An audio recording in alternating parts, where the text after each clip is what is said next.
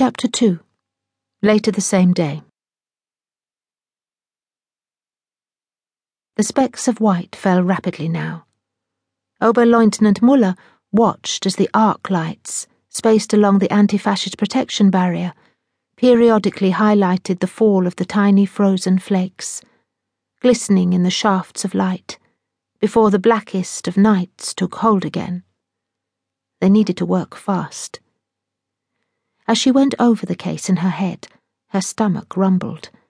Hours without proper food, just a quarter broiler from the outdoor stand in Marx Engelsplatz, when they'd returned to the office earlier in the day. She could do with a good home-cooked meal. Would Gottfried have one waiting for her? That seemed unlikely after her night with Tilsner, and her failure to return to the marital apartment.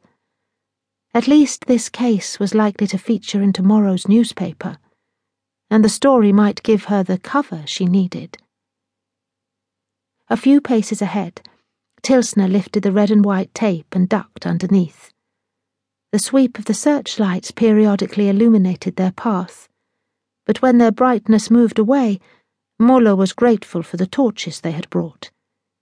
It wasn't the sight of the now removed body they were interested in, but the approach to it.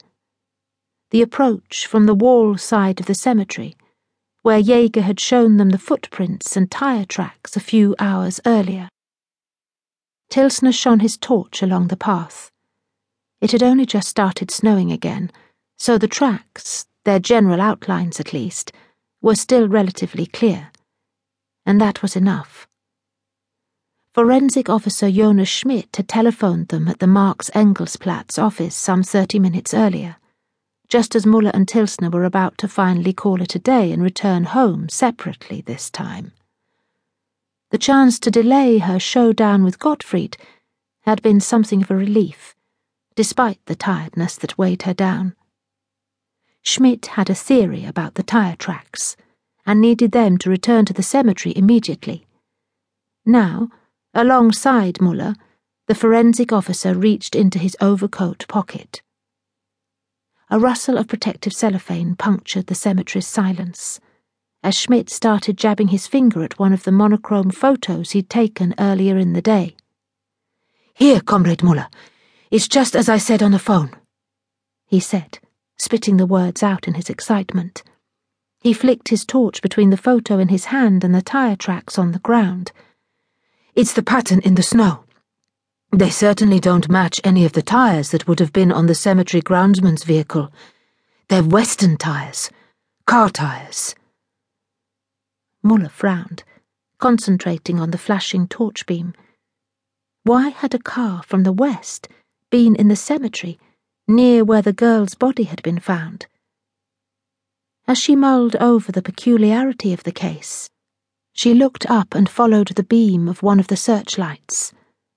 Her eyes tracked its movement to the southwest, along the line of the anti-fascist barrier, towards the entrance to Nordbahnhof S-Bahn station, or at least to what had been the entrance. Now it was walled up, forgotten. Muller rubbed her gloved hands together to try to keep the blood circulating in her fingers, and returned her gaze to the tire imprints. "We're not going to be able to see much detail now because of the new snow," she complained to the Kriminaltechniker. "Have you already checked the photos against the files at the lab? When you say a Western car, can you pinpoint a make and model?" "Yes, I went through all the files. Comparing against each tire pattern we have a record of. It took me several hours. As I say, it certainly wasn't a gardening vehicle. Definitely not a Trabi, or a Wartburg, or anything from the Republic. Not Soviet either." Tilsner sighed in exasperation.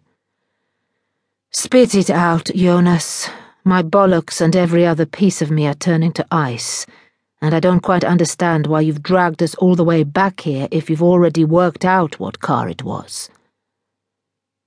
Schmidt stood now, frowning, and shoved the photographs back inside his coat pocket. "Well, that's just it. I've got a good idea."